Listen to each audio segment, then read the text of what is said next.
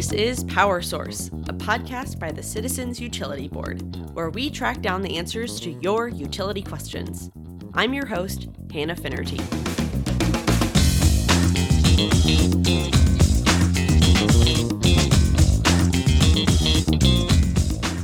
Consumers across the U.S. are seeing $600 payments pop up in their bank accounts or mailboxes, thanks to a $900 billion stimulus package passed by Congress late last year. The package extends financial aid to millions of consumers via the much-discussed stimulus checks, small business childcare and school assistance, and enhanced federal unemployment benefits. Although headlines focused on financial assistance, the federal legislation, which became law on December 27th, also includes a fair number of utility-related provisions. The package makes solar power more affordable and accessible, it extends financial assistance to water utility bills, and it jumpstarts much-needed infrastructure upgrades and research. In this episode of Power Source, we're talking about the utility provisions in the most recent federal stimulus package.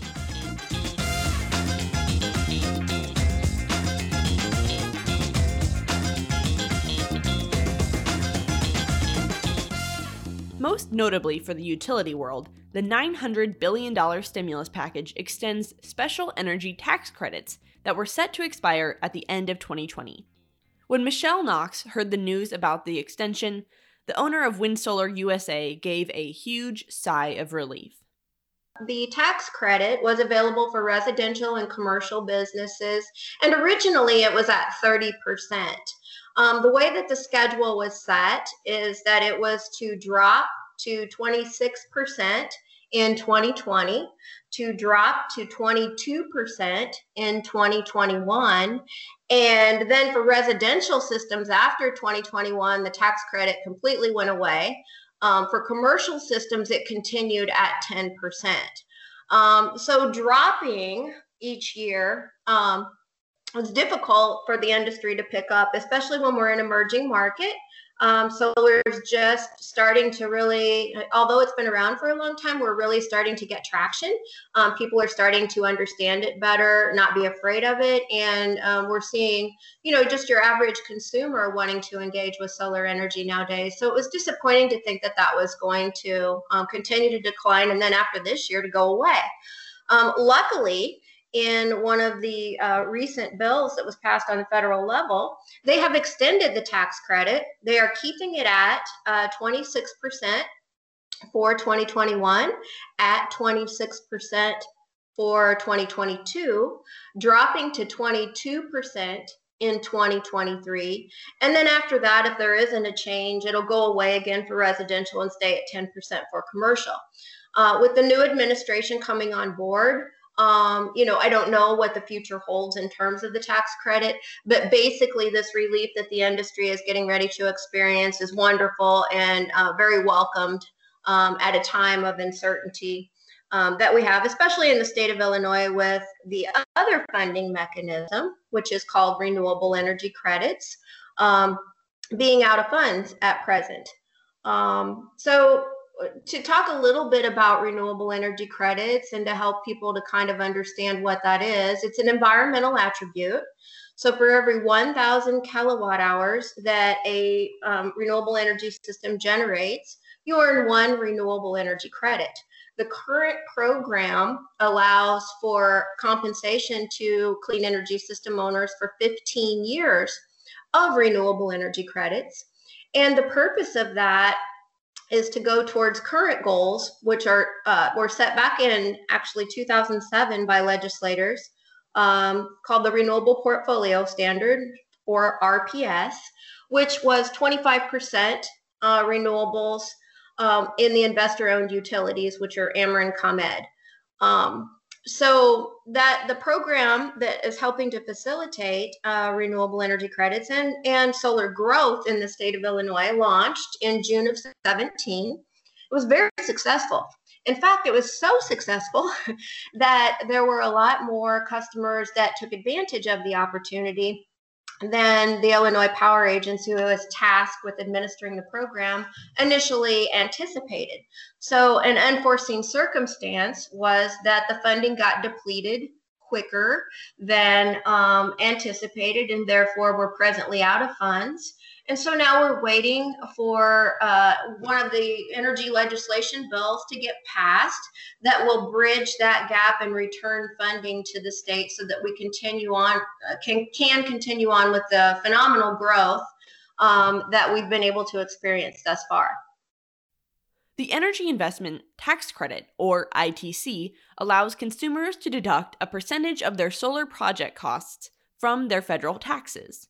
For solar installations that begin construction by the end of 2022, consumers can deduct 26%. The benefit drops to 22% for installations that begin by the end of 2023, and in 2024, the credit disappears entirely for residential customers. This extension is a huge victory for Illinois' solar industry, which is balancing precariously on what the industry calls a solar cliff. So right now in the state of Illinois, renewable energy businesses like mine in the year of 2019, we'll talk pre-COVID, I had the best year ever. And I'm not the only one. Many renewable energy businesses, small businesses, were able to experience growth and expand our customer base immensely. The tax credit dropping from 30% to 26% last year, and then looking again to drop to 22% this year, had this change not been implemented, could have been very critical to us. Because that's an 8% reduction. And the tax credit, I should explain, directly does come off the bottom line tax liability. So I generally, when I'm talking about this, like to give the simple example to folks that if you made $100,000 in a year and you're in a 25% tax bracket, that means your tax liability would be $25,000. If you're doing a project and the cost is $30,000, and the tax credit was 30%, that's a $9,000 tax credit. So you'd go, IRS, I'm not going to pay you the 25, I'm going to pay you 25 minus the 9. When it dropped to 26%, then that went down 4%. And then this year at 22%, it would have went down another 4%. So maintaining it at 26% for businesses in Illinois has proved to be critical simply because of the problem that we're having with the funding, needing to bridge the funding gap, the solar cliff, as it is so often referred to, in the fact that the renewable energy credit funding, our other mechanism of incentive, with it being depleted at present, we really need that extra 4%. So the timing on this was impeccable.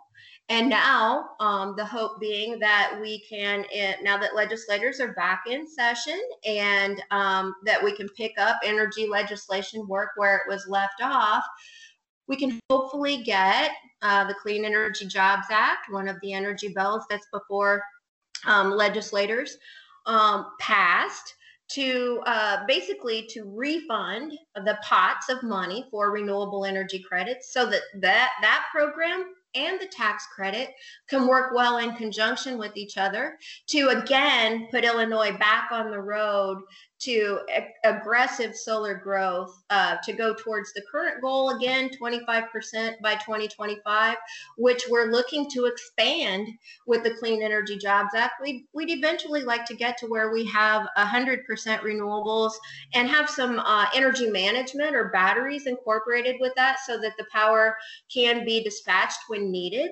So we're hoping that that's going to happen in the spring session now that legislators are able to come back into the Capitol, and hopefully will be able to do their jobs that unfortunately they weren't able to do in the traditional sense in 2020.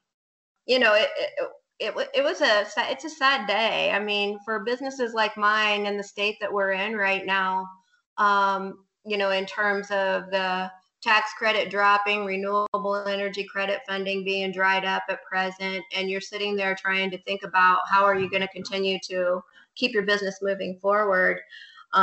We needed a glimpse of hope. And what the extension of the tax credit did is it gave us that glimpse of hope so that we have something positive to hang on to and attach to as we continue to battle for the return of the funding opportunities on a state level.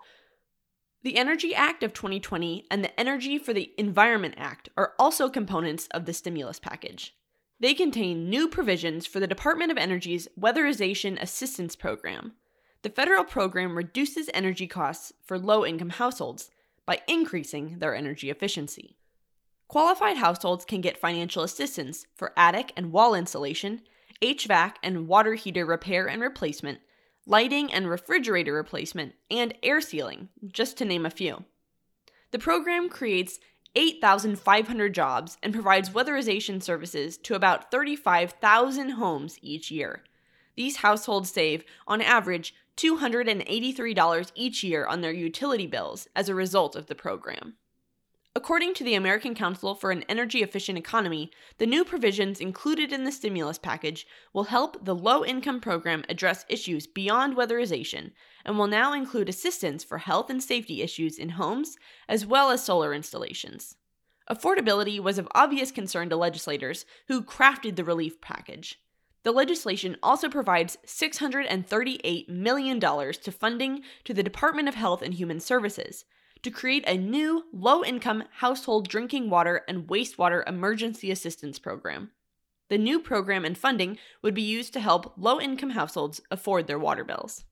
This funding, the first of its kind, acknowledges the necessity of affordable drinking water and wastewater services, as well as the mounting financial burden many consumers are facing and the inability to afford essential utility service during the pandemic. The relief package also includes a hodgepodge of other utility-related measures, such as the Protecting Our Infrastructure of Pipelines, Enhancing Safety, or PIPES Act of 2020, which directs the Pipeline and Hazardous Materials Safety Administration to create new rules requiring operators of natural gas gathering, transmission, and distribution pipelines to conduct methane leak detection and repair programs. Electric grid modernization was another feature of the package's utility provisions. Congress authorized programs to model, test, and develop technologies for a more secure, reliable grid. Along with a slew of other provisions to move along modernization, the Department of Energy was permitted to work on integrating renewable energy and electric vehicles onto the grid. Although it may take time for these changes to roll out, this stimulus package overall is good news for Illinois utility customers. For more information on the stimulus package, visit Cubs Watch blog on our website, www.citizensutilityboard.org.